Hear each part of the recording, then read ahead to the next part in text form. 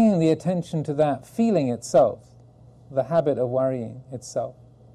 So, and just like our friend was saying here, just one of the most useful things to do is to consciously lay aside the story and come into the feeling in the body. Okay, well, whether I'm worried about the car or my family or my job or my monastic life or whatever, what does worry feel like? Where is it in the body?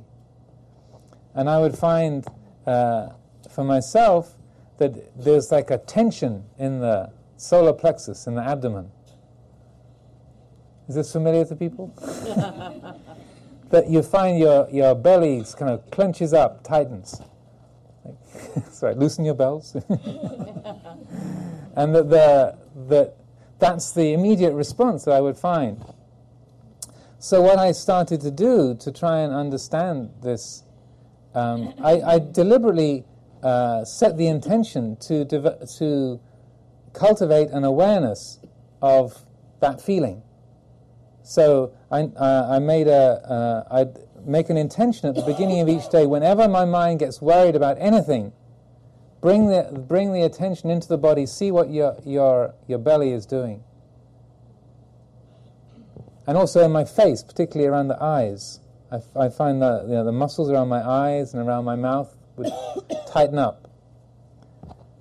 So I developed this as a practice, just to be, as soon as I was aware of that feeling of anxiety, go to the body. What's the body doing? And then bringing that attention to that, particularly to the solar plexus, then I trained myself to consciously relax. So whatever it was, I just say, okay, just relax the belly. Because every time, as soon as the mind was worried about something, whenever you bring attention to the body, you find, sure enough, every single time, 100% of the time, the stomach was tight. Every time. So then I developed a very simple methodology. Okay, relax your stomach. This is the abs of Jello methodology. The video will be available in Dharma Store's Abs of Jello. So that rather than being able to sort of break a baseball bat over your abdomen, it will sink without trace. So to just let your stomach relax. And what I found was that whatever it was the mind was worried about whether the Ajahn liked me, or whether I should change the flowers on my shrine, or whether I had some health problem, or what I was going to do tomorrow, or what my sisters thought of me, or whatever it was, inside or outside, practical or psychological, regardless of the object, as soon as I relaxed my stomach, relaxed my face, the anxiety was gone. And you find if your stomach is soft, you can't get a good worry going. Can't do it. It just won't work. It needs that tightness to back it up. You can't sustain a good fret, a good fretting. You need to have that the body backing it up. Otherwise, it just won't hold together. Think, what's going to happen? Who cares? But it might all go wrong. So, just the worry system won't work without that kind of tension. So, what you find is that a huge amount of the fear issues is actually held in the body, and it works in exactly the opposite way. Like if your mind is quite relaxed, you feel you're quite at ease. If you tighten your stomach, like immediately you feel anxious, right? Even though there's nothing to worry about, you don't even need an object. Right? This is objectless anxiety, just nebulous, nameless fear. We're worried. I mean, I'm doing it right now. I feel worried. It's because the body's creating it. It's like, tense up, tighten up. Anything could happen. Be prepared.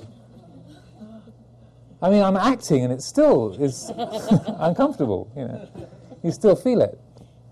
So just by seeing how much the body feeds into that reactivity and seeing how the mind is so prone to that, and you notice that whenever the mind has got caught up and carried away by that feeling, it's that tension in the body grabbing an I thought, I want, I can, I shouldn't, I must, I feel, I want, I wonder. And that by developing a relaxation of the body and also just a conscious letting go of the I feeling, the I obsession, like noticing how much the mind does that and say, oh no, this is the feeling of fear. And for years, 2 or 3 years, I made this the centerpiece of my meditation. And I used the earlier this morning I was talking about reflection and investigation, right? So I would use these 2 questions. As whenever I noticed that feeling, I would ask myself, who is afraid? What is there to be afraid of? Over and over again. Who's afraid? What's there to be afraid of? And then by raising those questions and relaxing the body, then almost virtually every time, unless you were actually kind of out in the middle of the traffic and there was a real thing to be afraid of, like vehicles coming at you at speed, then if it was just a formless anxiety, then it would dissolve. And so that it took a lot of focus on that, but it's really developing a clear awareness that this is just a mental habit that's driven by our kind of self-centered thinking. That's what causes it. And when we know that, when that's really understood, and we let go, of the self-centered thinking, and then secondly, we let go of the physical support for the fear, then it dissolves. It can't sustain itself because it doesn't have a life of its own. Also, you can use the meditation to deliberately bring it up. So when your mind is quite focused, if you want to understand this whole process in a much more detailed way, if there's a particular thing that you're afraid of, or a person, or an event, when your mind is quite steady and focused, you can deliberately bring it up, arouse that memory, that person, or that idea, consciously invite it into your mind, and then deliberately let go of the story that comes with it. Say, okay, I'm not interested in the story. I'm interested in what's the body doing now. You bring your attention into the body and just let yourself be fully aware, fully know that feeling. Okay, this is the feeling of fear. This is the fear reaction. It's like this. And that quality of knowing brings with it a radical acceptance. And you notice that even though fear is something that we run from and we negotiate with and we have this tense relationship with, actually when you feel the body in a state of fear, it's not that bad. It's slightly uncomfortable, but it's not that bad. It's actually just a tension, a tightness of the muscles, and there's nothing intrinsically wrong with it. So that when you are able to acknowledge that feeling and just know it for what it is, and then just let yourself be with that and fully know it for a few minutes, and then to consciously let go, relaxing the body in the way I was describing, relaxing the mind, and just let that whole cycle run to an end until the minds and body are back at that original balance of steadiness and composure. So then you've seen the whole cycle. You've seen the fear being born, coming into existence, doing its thing, saying, worry, worry, worry. Be afraid, be very afraid. This is reasonable fear. You should be frightened. Okay, I hear what you're saying. I feel it. Then it does its thing, and it fades out, comes to an end. So you've watched the whole birth and death cycle. And while it's been there, you've accepted it fully. Just by accepting the feeling, the physical sensation of it, you've accepted to some degree where that feeling has come from. Right? When you drink from the stream, you drink from the source of the stream. So even though the water is down in the creek here, it's come from far up on the hill. So that water, that's where it's come from. So that you're, by drinking the water of that physical sensation, you've somehow, and accepting that, and fully knowing it, you somehow fully accepted where that fear has come from, that conflict in your life, or that unresolved debt, or painful experience, or prospect of some difficulty, that's somehow been accepted in the same way as one's accepted the physical quality that's emerged from it. So then, you're appreciating it on a non-conceptual level.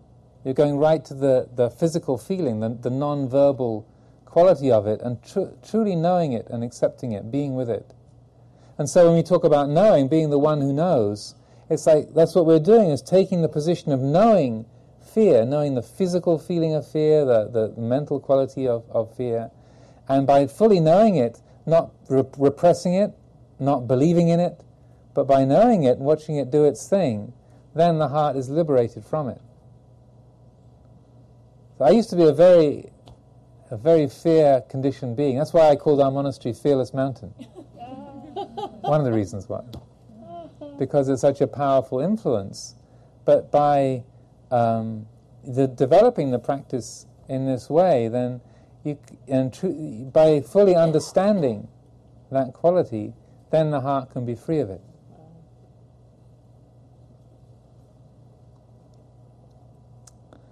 Okay, so there's a few little readings I wanted to do before we have our first sitting period for the afternoon. So this is these passages talk about why it is possible that there is liberation. That it's the fact that the awareness is radically and absolutely separate from the object of awareness. That's why freedom is possible, that the mind which knows the five khandhas, form, feeling, perception, mental formations, consciousness, that which knows it and is aware of it is utterly transcendent of it. That's why there can be freedom from those qualities. If it was not transcendent of it, we couldn't be free. That's the logic. Anyway, this is first of all Ajahn Mun. This is Ajahn Chah's teacher. In some verses from a long poem he wrote called The Ballad of Liberation from the Five Khandhas. The heart, knowing the Dhamma of ultimate ease, sees for sure that the khandhas are always stressful. The Dhamma stays as the Dhamma, the khandhas stay as the khandhas. That's all. So the khandhas are form, the body, feelings, perceptions, mental formations, thoughts, emotions, and consciousness itself. Just even that raw cognizing. These are, they're on the one side, the Dhamma is on the other. When you see that Dhamma, you recover from mental unrest. The mind then won't be attached to dualities. Just this much truth can end the game. Knowing, not knowing, that's the method for the heart. When we see through inconstancy, the mind source stops creating issues. All that remains is the primal mind, true and unchanging. Knowing the mind source brings release from all worry and error. If you go out to the mind ends, you're immediately wrong.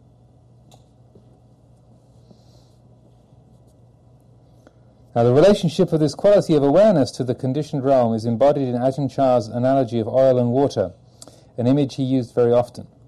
So this passage from Ajahn Chah is from a talk called The Training of the Heart, which is again found in this fine volume.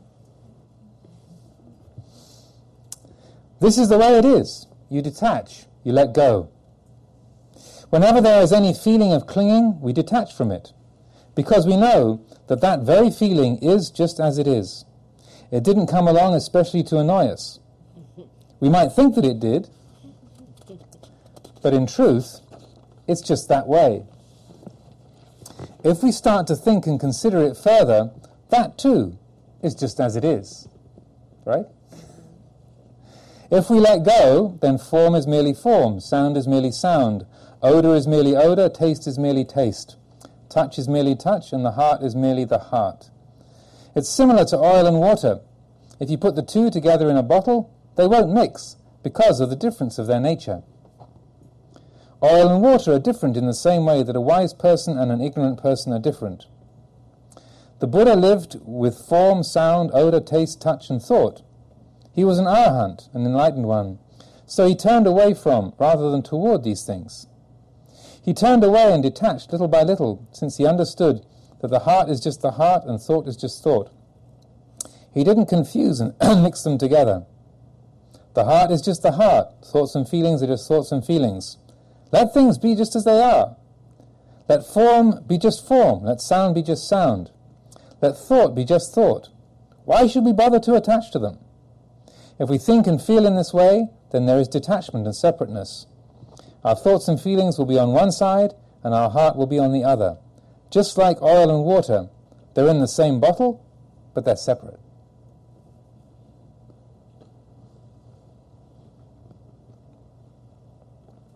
And then finally, this is a short verse from Upasika Ki Nanayon, who is a very highly regarded woman meditation teacher in Thailand. This is from a book of hers called An Unentangled Knowing. An inward staying, unentangled knowing, all outward going knowing cast aside. So that unentangled knowing is a wonderful expression. And that this feeling, or the image of Ajahn Chah's description of the oil and water in the bottle, I always found that very compelling. I used to actually keep a bottle of oil and water up on my shrine, so by the Buddha image, because he'd say it's like, in our ordinary lives, it's like having oil and water in the bottle, or like a salad dressing. They don't have the same kind of salad dressings in Thailand, but if you put them together in a bottle and you shake them up, like our ordinary lives, it's like the water and the oil are shaken up together. We think, I'm thinking, I'm feeling, I'm going, I'm coming, I'm having, I'm not having, I want, I don't have, I want to get rid of. All that, I feel, I want, I am, that's like the quality of knowing is getting mixed up with sight, sound, smell, taste, touch, thought, memory, feeling. And so, just like when you shake them all up together, it all seems like one liquid. When you put the bottle down, then the oil and the water separate out. On the one side there's that transcendent knowing, on the other side there is form, feeling, perception, mental formations, consciousness. They separate out if you let them. So that's why with meditation it's not like we have to create awareness, or we have to create this quality of transcendent knowing, or thinking, well, I've got a very small supply of transcendent knowing. Most of mine is actually very inferior and caught up. It's like what is being suggested is that you don't have a choice. We're all built the same way, and it's just maybe your bottle is being agitated a bit more than somebody else's. But if we just put the bottle down, then that knowing will separate out. So then that's what enables the heart to be truly liberated. And so then if we see things in that way, then you realize this is how we can experience true freedom, true escape from birth and death, from the confinements of the world of form, being constantly blown around by happiness and unhappiness, success and failure, praise and criticism, gain and loss. That we're able to, when we let these separate out, then there's a clear knowing of all those different qualities of life, without any confusion about them. And one of the ironic, strange, mysterious things is the more complete and absolute that separation is, the more we put the bottle down and the oil and the water separate out totally, then actually the more our life is fully attuned to the realm of form, feeling, perception, mental formations, consciousness. It's when we're entangled, when the knowing is all mixed up and agitated, then we become confused. and lost, and our life becomes disharmonious. It's a mysterious thing, but this is how it works. I don't know how to explain it in a better way. But it's like the more you let go of the world completely, absolutely, unreservedly, the more utterly attuned to all things that the heart is.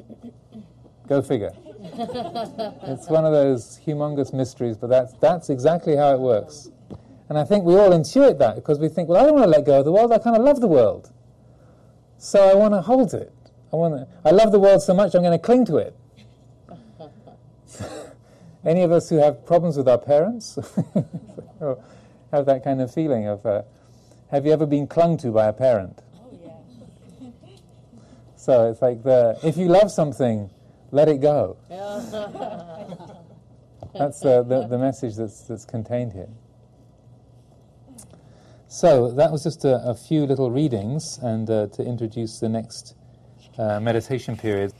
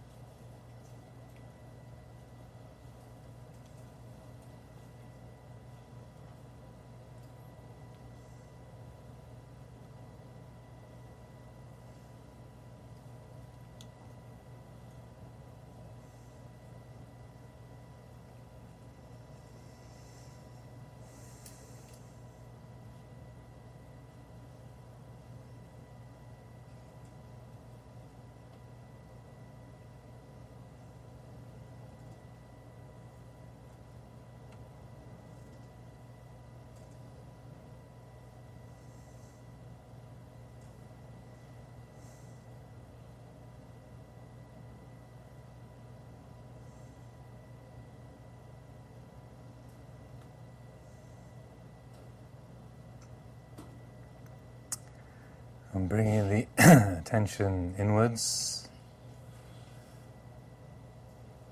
feeling the body, noticing the mood, allowing ourselves to settle, to be at ease.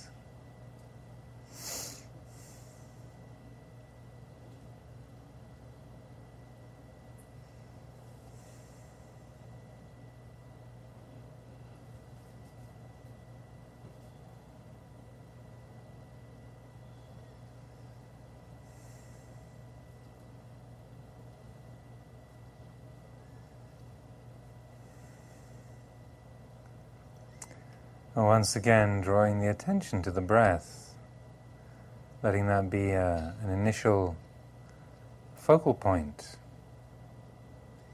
Not trying to change the breath in any way, just feeling the body breathing at its own pace, in its own way, its own rhythm.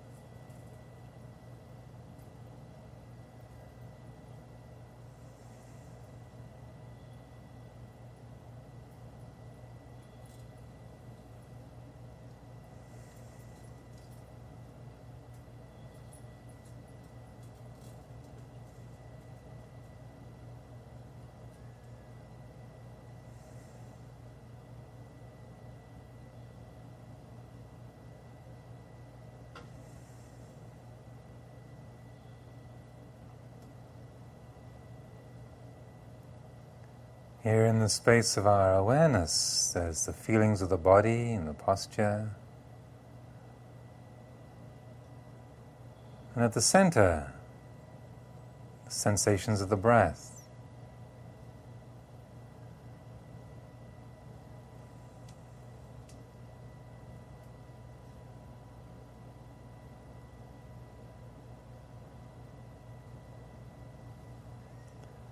As the attention settles here in the present, so as before, letting ourselves hold the breath very lightly, knowing the breath, attending to its texture of the in-breath and the out-breath, the turning points. But as we feel and attend to the breath, notice also the space within which it moves, the space of awareness.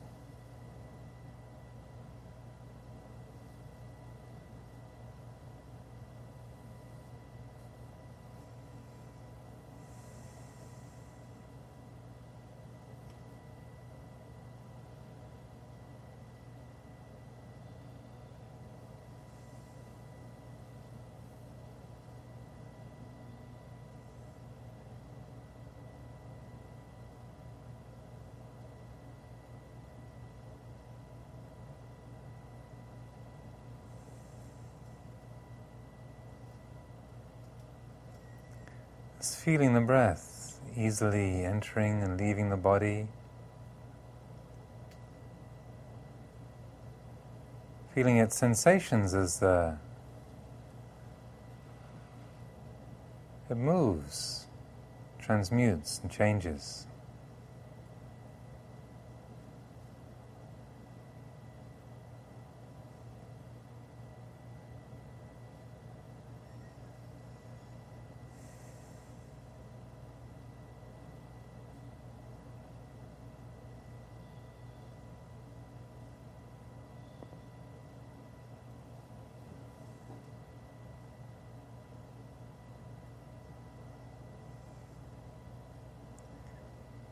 We're just like the light beam moving through space, swinging back and forth. Now one way, now the other, now one way, now the other. Feeling the texture of the breath in the space of the mind in the same way.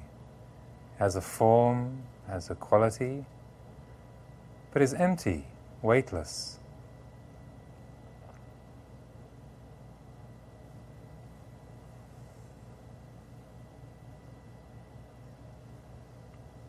So we feel and know, attend to the breath. But we know it within that vast, open spaciousness. A clear, welcoming spaciousness of this awareness itself.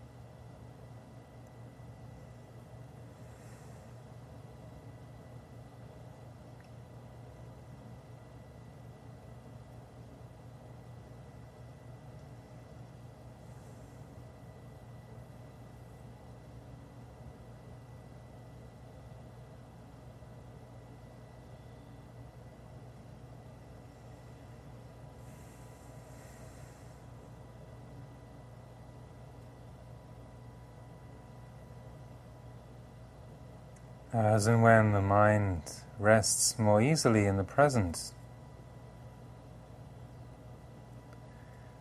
no longer pulled into past or future imaginings,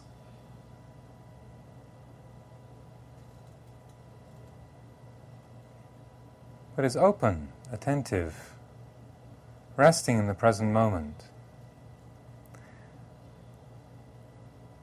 then there's no need to focus particularly on the breath as an anchor for our attention, but taking a step even further back, letting go of the breath even more fully and completely, we can just rest, let the mind rest, being this spacious, open knowing. So the movement of the breath is just another pattern here in this same open, vast, welcoming space of awareness. We hear the sound of the fans, sound of my voice, feelings in the legs, whatever it may be that arises within our awareness.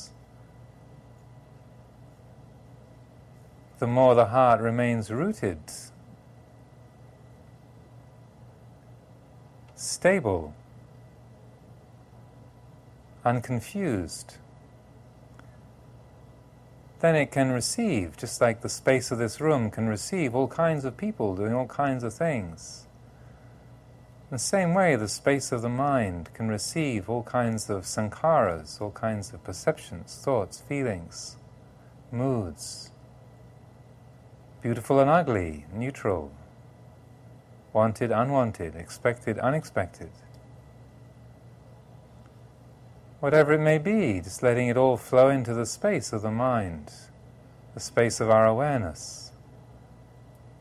Flows in, does its thing, flows out. Crystallizes, takes shape, and dissolves. Training the heart to rest in this way, being this very knowing, being Buddha, Buddho, the one who knows,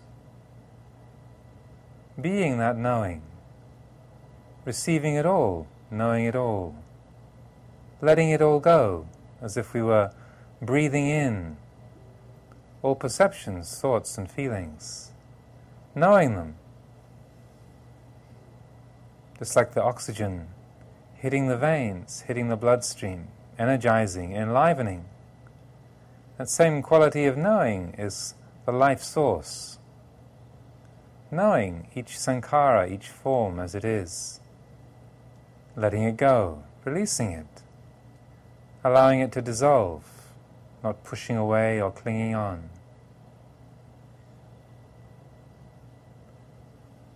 Training the heart to be that unentangled knowing, fully receiving everything, knowing, letting everything go.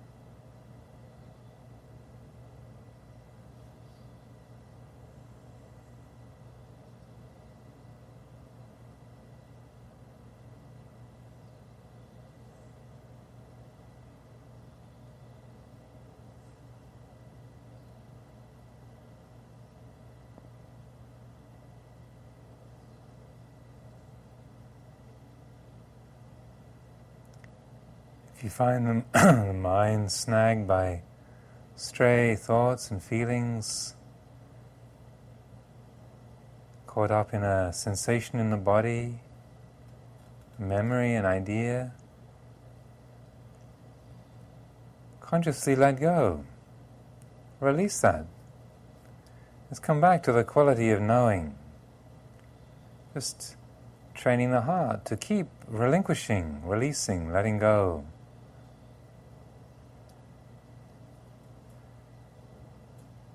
Being that open, independent awareness.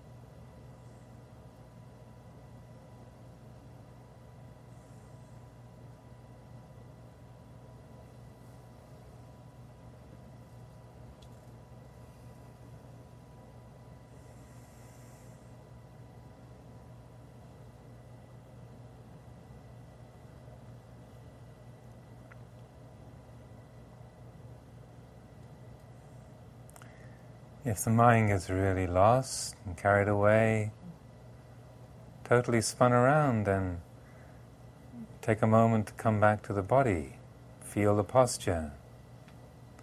Re-establish the spine in an upright, firm, energetic mode. Once again, relax the body around that. Recenter the attention on the breath. Come back to the present. Sharpen, clarify the attention. If it's getting too woolly and drifty and blurry.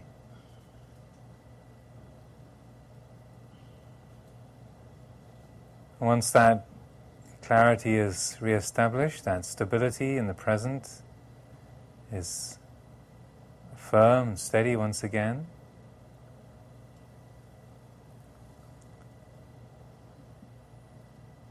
then just allow the breath to move into the general mix of perceptions and feelings, taking a step back from it.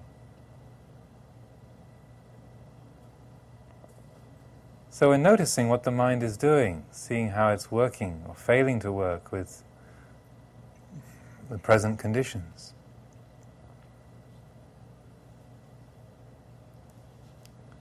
We're not just blindly following a formula, but working with how things are developing. If it's too loose, tighten it up. If it's too tight, loosen it. But the inclination is towards developing, clarifying this quality of open awareness, open-hearted, receptive, spacious awareness. Being that very knowing, that receptive, open, alert quality. Truly accepting all things, knowing all things, relinquishing all things.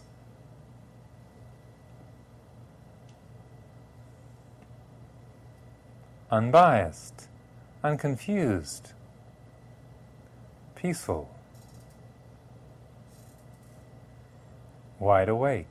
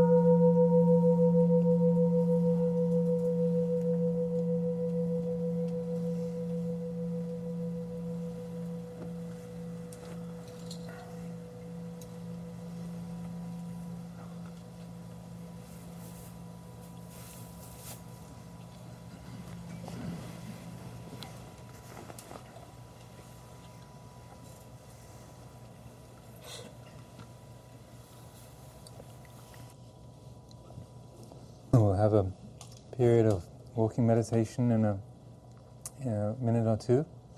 But just wanted to make a couple of small points just to help clarify. As I said this morning, sometimes using a phrase like the one who knows gives a sense of there being an agent or a doer, and so this is a natural question for us to ask or to wonder about. Well, what is it that's aware? Is this somehow the real me or the real something? What is it that knows? And I often, in this context, quote a poem that apparently came out of the answer to a Cambridge University philosophy paper on this kind of theme, and it was came out in the form of a limerick, and it goes: "There was a young man who said, though it appears that I know, what I'd like to see is the I that knows me when I know that I know that I know." And on and on and on, so that we assume that this experience of awareness is somehow an I or a self, or it's a me that's knowing. So that's why a phrase like Puru in Thai, or the one who knows, gets used. But the more that we work with this and develop this quality, the more we see that any kind of I feeling or my feeling, that when there's a thought, the I-ness attached to it is something extra. There's a memory, and we'd say my memory or I remember, but then if we reflect on that in terms of developing insight, well, is this a self? Who does this belong to? What is it that's aware of the I feeling? If that's the I feeling over there, then what is it here that knows it? If that memory is mine, what's the thing here that is the owner, the experiencer? What is that? So that it's important to understand that with insight meditation, we're not trying to define exactly who and what we are, but more to relinquish our delusions about what we are. We can let go of what we're not, but trying to define what we are in terms of an idea or a name or some kind of concept is never going to work. Does that make sense? Because we want to try and, something in us wants to try and find the real me. What am I really? Really? But the Buddha's teaching is so brilliant insofar as he says it's undefinable. Therefore, don't try to define it. It's the reality's got too many dimensions. It's like saying, draw me a picture of a 10-dimensional cube. Sometimes in these books on mathematics and subatomic physics, you might get someone trying to represent a 4-dimensional cube. I think it's called a tesseract. Okay, 4 dimensions maybe, kind of slightly dubiously, but 5, 6, 7, 8, 9, 10, the mind just falls flat. The conceptual mind can't do that. It has no meaning. So similarly, the Buddha said, don't try to define what that reality, that Dhamma is. There's no need to define it in terms of concept or thought. Just realize that quality directly. And that realization, that knowing, is non-conceptual. That makes sense? So that the more that the habit is trying to look for a me in terms of I am a person, an individual, I'm a man, I'm a woman, I'm old, I'm young, I'm English, I'm American, I'm not anything. I'm not anything. I'm not a Buddhist, I'm not a person, that's the I am not identity. Right? We can go around getting so enraptured with the feeling, the insight into anatta. We can be an anatta bore, like a golf bore or an ecology bore or a Buddhist bore. You can be an anatta bore, like trying to go around convincing yourself and everybody else that you don't exist. There was a man famously around the Buddhist circles in England who always used to refer to himself as it. And his wife was a well-known saint. And she had to live with this. And he's saying, it's hungry.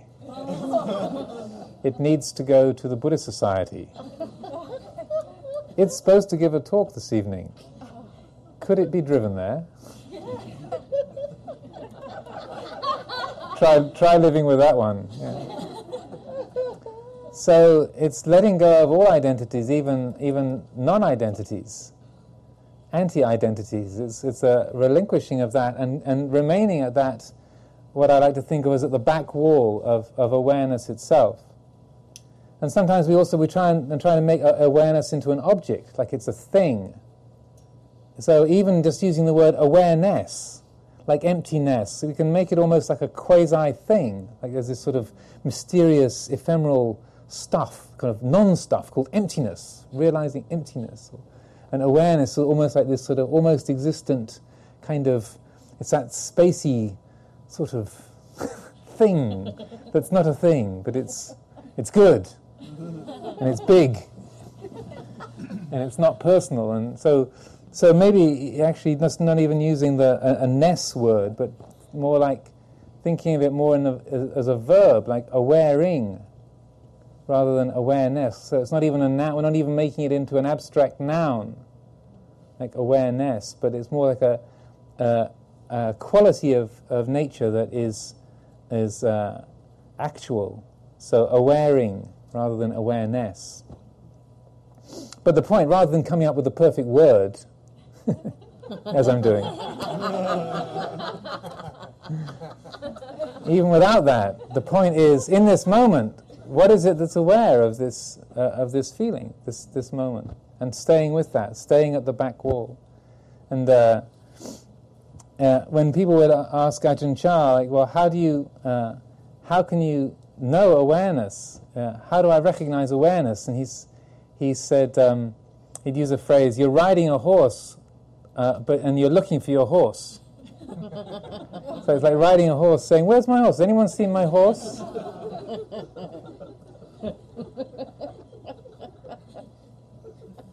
Or Ajahn Amaro would use the similar way. He'd use looking for your own eyes. And this is from a talk he gave called What is the Citta, or What is the Mind? Just like the question, can you see your own eyes? Nobody can see their own eyes. I can see your eyes, but I can't see my eyes. I'm sitting right here. I've got two eyes and I can't see them. But you can see my eyes, right? But there's no need for me to see my eyes because I can see. It's ridiculous, isn't it? If I started saying, why can't I see my own eyes? You'd think, Ajahn Amaro really weird. Looking in a mirror, you can see a reflection, but that's not your eyes. That's a reflection of your eyes. There's no way that I've been able to look and see my own eyes, but then it's not necessary to see your own eyes. It's not necessary to know who it is that knows, because there's knowing. Right?